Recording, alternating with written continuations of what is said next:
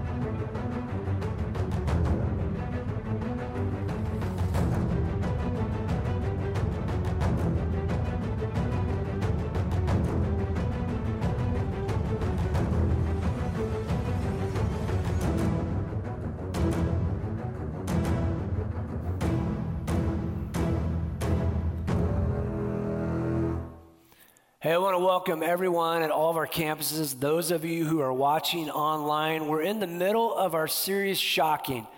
You know, there's a story about a rich man who was really unhappy in life.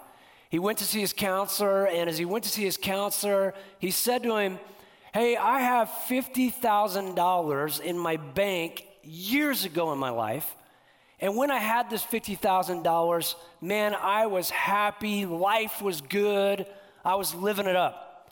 Now I have $500,000 in my bank account, and I'm miserable." The counselor goes, "Man, it's an easy fix.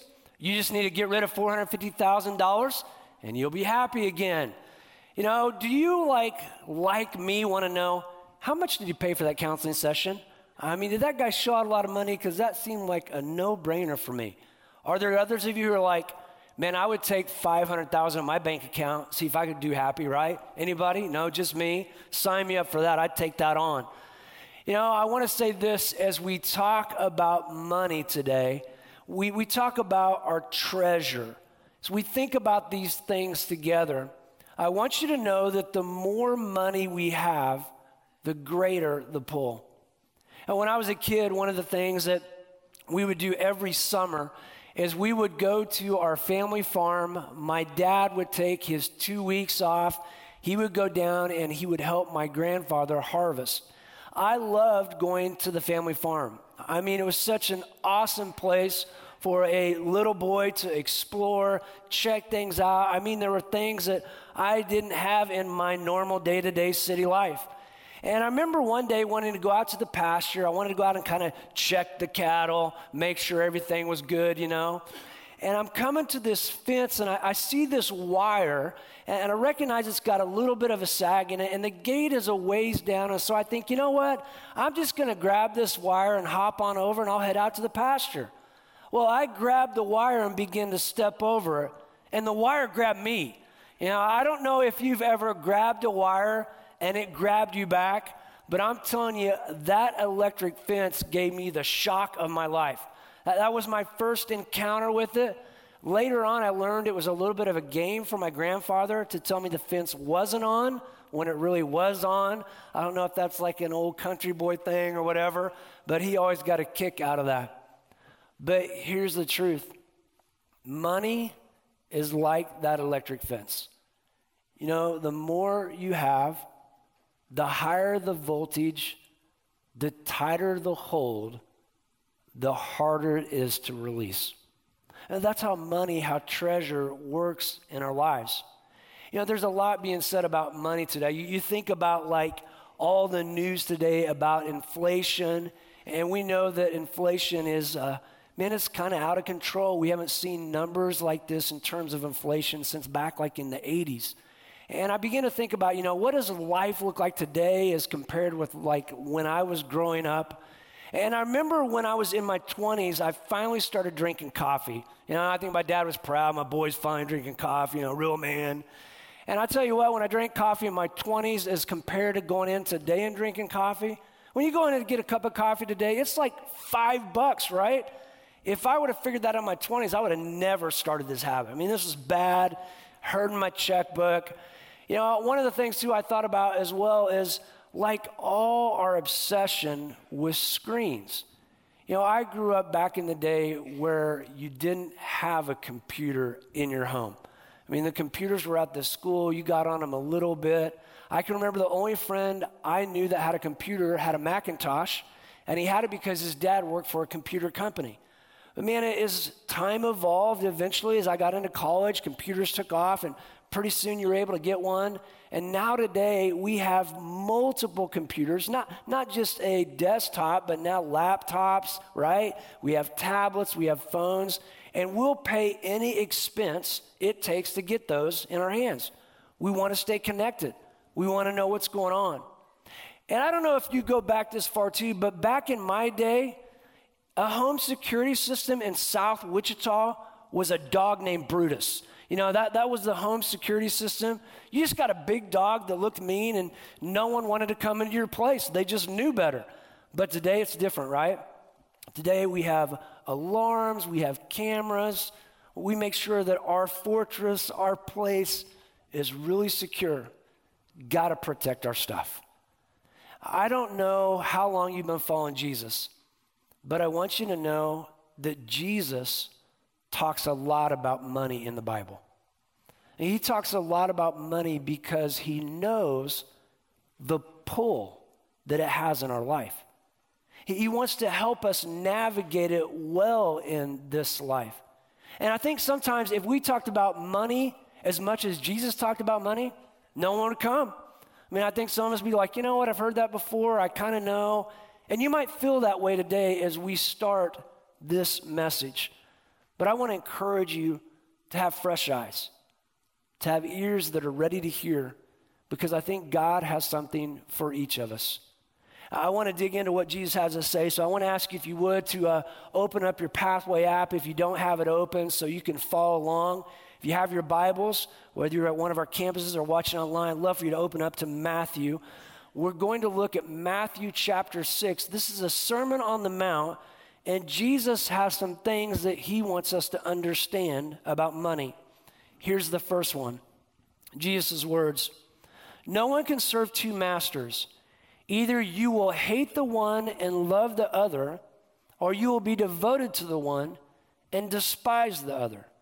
You can't serve both God and money." I mean, this seems like pretty simple, right? Jesus is saying you can only have one master. You have to determine who it's going to be. I mean, you can't get in this game where you feel like you're going to serve two masters, God and money. You're going to serve someone or something. When you think about that something that you're serving, you just have to determine who or what it's going to be. And Jesus isn't telling the people what to do. He's making a point. Our hearts can only be inclined for one primary master. Jesus explains how this works a few verses as we look up into this passage. He says this, look, "Do not store up for yourself treasures on earth where moss and vermin destroy, and where thieves break in and steal. But store up for yourself treasures in heaven where moths and vermin do not destroy, and where thieves do not break in and steal. For where your treasure is, there your heart will be also." I mean, as the readers are listening, it's a little bit of a shocking observation that Jesus makes. I mean, he wants them to really understand the principle of money, of treasure. And he wants them to understand this. Our treasure reveals our heart. I want you to really think about that for a moment. Our treasure, what we treasure in life, it does reveal our heart. If you choose to go out and buy a brand new truck, one that's loaded, has everything that you wanted. It's got the sweet navigation system. It's got all the bells and whistles. If you choose to do that, it's going to take a little bit of your heart. The same can be said for our homes. It can be said for our investments. It can be said for the stuff that we fill our homes and our lives with. Every time we purchase something, every time we make that one of our treasures, it takes up a little room in our heart. This is what our heart values. I think we just need to be honest about that. And I want you to know all of that is not bad for sure. It's all not bad. The truth is we have to live somewhere, right? We need to drive something. It's important for us to manage our money. Scripture tells us to do that. It tells us not to do it casually, but to do it purposefully and do it well. But here's the question. Where is God at in the equation?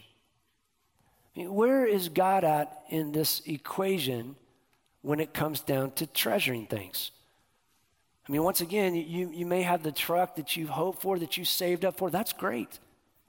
You may have a home that you have some things that make it feel like your home. That's great.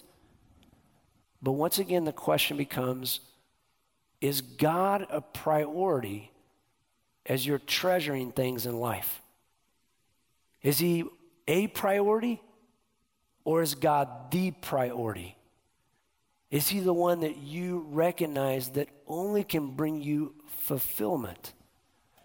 I don't know what last month was like for you, but I can tell you December's always crazy. I love December because it's so fun celebrating the birth of Jesus with our church. And it's challenging as you have everything going on in your life at home and everything we're doing here in our Jesus community in the church. And it's a fast-paced time. And one of the things we talked about quite a bit as we kind of rolled into December was this idea we've been doing for a few years now. This idea of giving one. And we challenge you to be willing to give one day, 1 week, or 1 month of your salary, that you would take that treasure and give it to the Lord. Or maybe it's one thing that you would have taken and you would have given that to the Lord so God could use it to impact his kingdom, to help us as a church fulfill the mission that God has called us to fulfill. And I know for Sarah and I, as I was talking about it each weekend, we, like you, were having conversations in our home. We were talking a little bit. We would get interrupted. You ever live like that with your kids? You start in a conversation, you get interrupted, and we'd get a little bit further each time, talking about it, praying about it, trying to figure out where we were supposed to land, what our treasure was going to look like. And we finally got there on December 31st at 10 p.m. We finally made it. We actually were with our kids and we said, hey, we've got to go back. We knew we were going to do it. We excused ourselves, went back to our bedroom so we could begin finalizing what God had placed on our heart. As we got there that night, man, we opened up our Pathway giving site. As we looked through that, we began to look at the last 20 years. And Sarah and I have been here 20 years now at Pathway Church. And as we begin to look at that together, it was just an incredible snapshot of what God has allowed us, not by our own will, but by his gentle leading, to invest in. And we looked and we thought, man, we've been investing in Pathway Church for 2 decades. And here's the really cool thing. You know what's happened? Our hearts have followed our treasure. I want you to know that we really care about what goes on here at Pathway Church. When we start talking about things that we're going to do in our community, when we talk about things that we're doing around the world, when we look at how we can help schools and how we can help frontline workers and how we can help those in prisons, man, my heart gets stirred. I get excited because, see, my heart is following my treasure. This is my place. You are my people. And when you start investing in God's work, in his church, in the kingdom, it really allows your heart to be pulled along. It's not just about making a deposit. It's not just about the investment, but it's about what God wants to do in you, how he wants to stir you and I. And remember, in those verses, Jesus says, do not store up for yourself treasures on earth. The literal translation, it reads like this. It would just simply say, don't treasure treasures. And I think the warning here is because Jesus knew that treasures on this world would be temporary, momentary, fleeting. The truth is, I don't care how cool your truck is or my truck is, it's eventually going to rust. The engine's going to break down. I'm going to have to replace something on it, right? I mean, my home, I need new siding. I need new windows. I look at that price tag. It overwhelms me. I mean, these things in life, they decay, they deteriorate, they depreciate. And Jesus wants us to understand that's what building a kingdom, your kingdom on earth will look like. He further illustrates this in a story in Luke. It's such a good story. This is what Jesus says, teaching his followers there that day. He says, the ground of a certain man yielded an abundant harvest. He thought to himself, what shall I do? I have no place to store my crops. Then he says, this is what I'll do. I will tear down my barns and build bigger ones, and there I'll store my surplus grain. And I'll say to myself, you have plenty of grain laid up for many years. Take life easy, eat, drink, and be merry. Now, I want to let you know, Jesus always understood his crowd. And he's speaking about a farmer because there's many farmers in the audience. And as he's talking about this, I think there's a lot of them, man, they kind of perked up. Because this guy, man, this is a Steve Jobs of farming. And they're listening and they're going, wow, this guy's figured it out. I mean, this rich man just keeps getting richer and richer. And what would it be like to have so much surplus that you had to tear barns down to build bigger ones? That sounds crazy. Sounds like a quick trip, right? Sounds crazy. I mean, why would you do that? And then look at this life. Man, he gets to the point where all he has to do is sit back, take it easy, just enjoy. But God has a response. Jesus says it this way, but God said to him, you fool, this very night your life will be demanded from you, then you will get what you have prepared for yourself.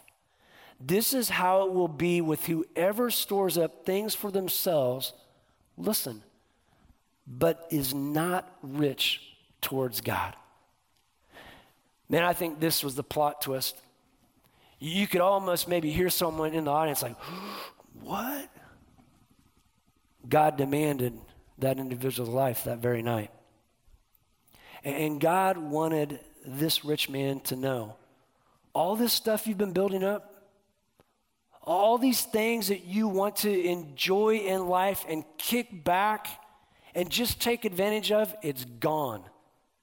It's gone. It's not going with you.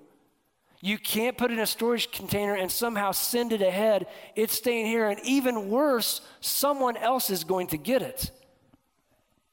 And I think the audience is trying to track. His followers are listening and going, well, what does that mean for me? What does that look like? You know, when I was in school, I remember King Tut's, all of his burial chamber and the things that they dug out of his artifacts. They began to take it on a tour through the United States. Many of you may remember this.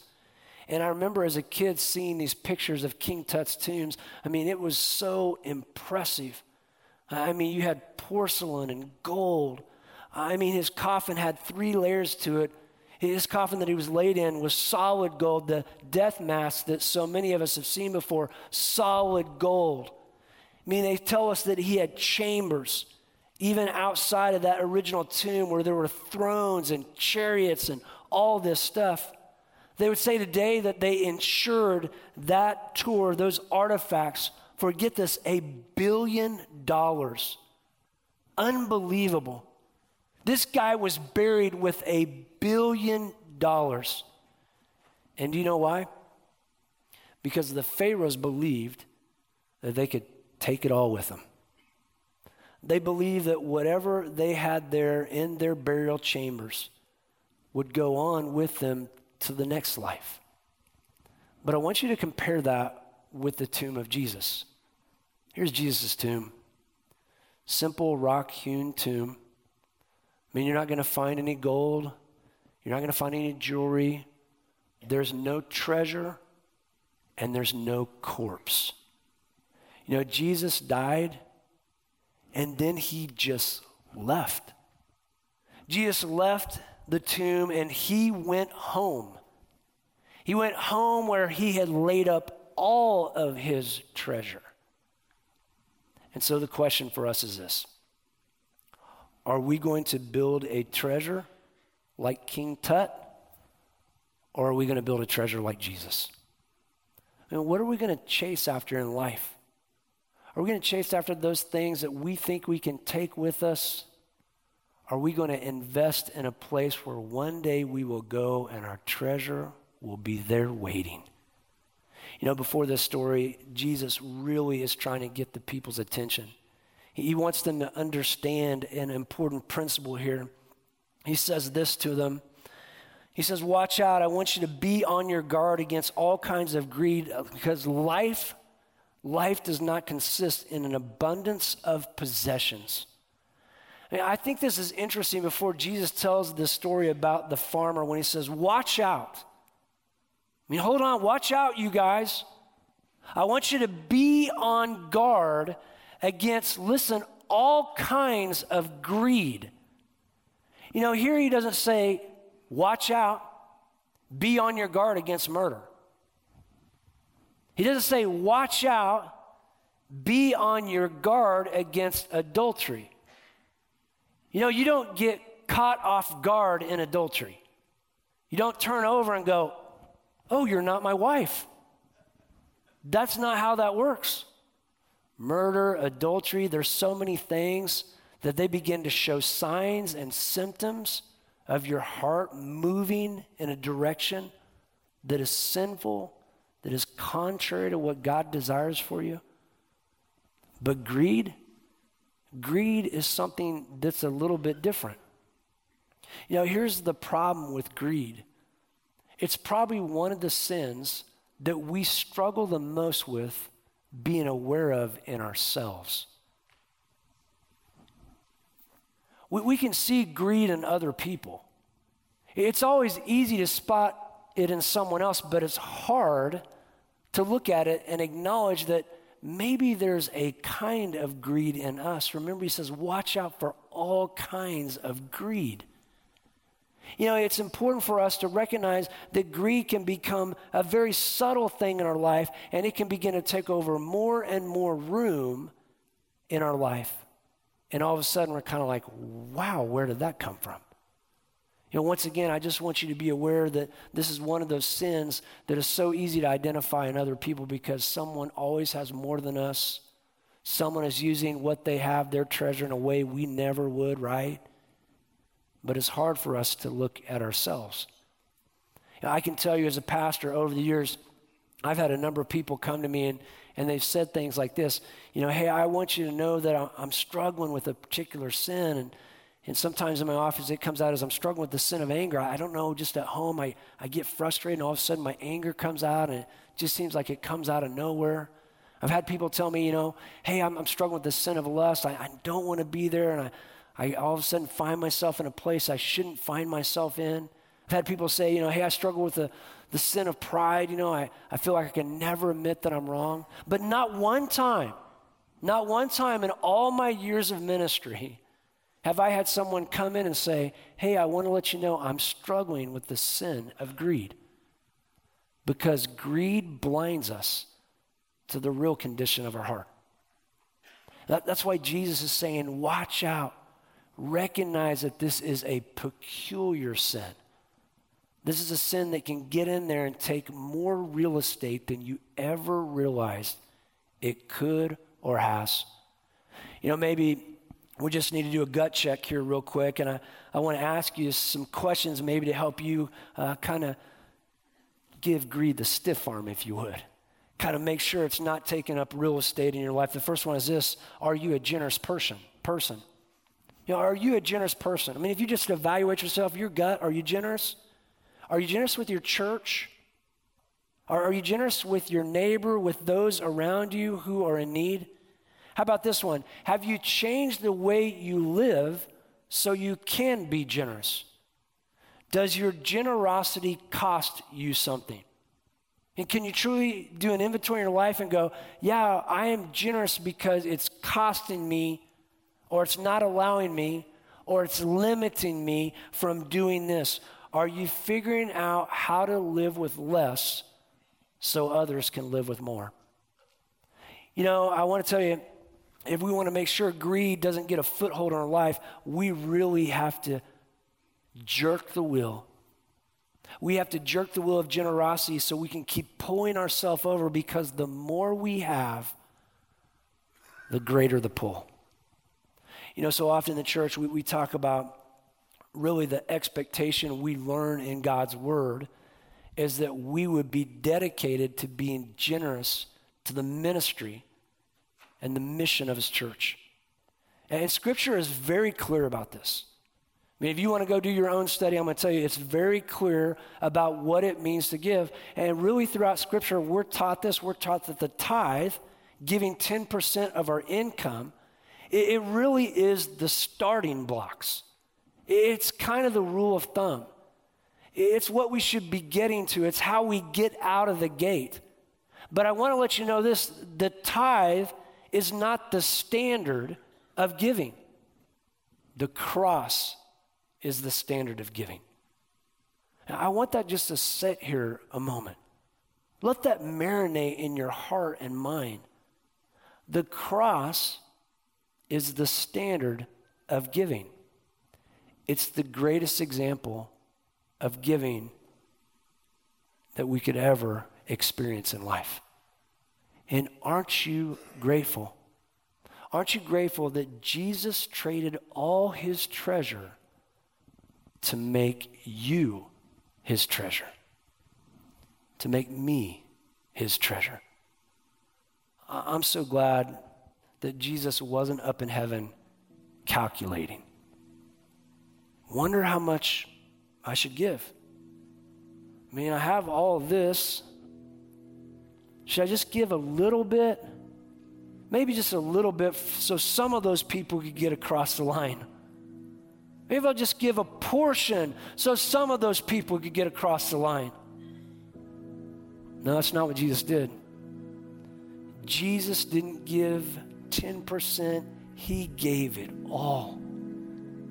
He gave it all so that you and I could experience a treasure that we do not deserve, so we could experience a treasure that we can never gain on our own. So Pathway Church, I want to encourage you to recognize once again that money, our treasure here in this world in which we live, it has a pull.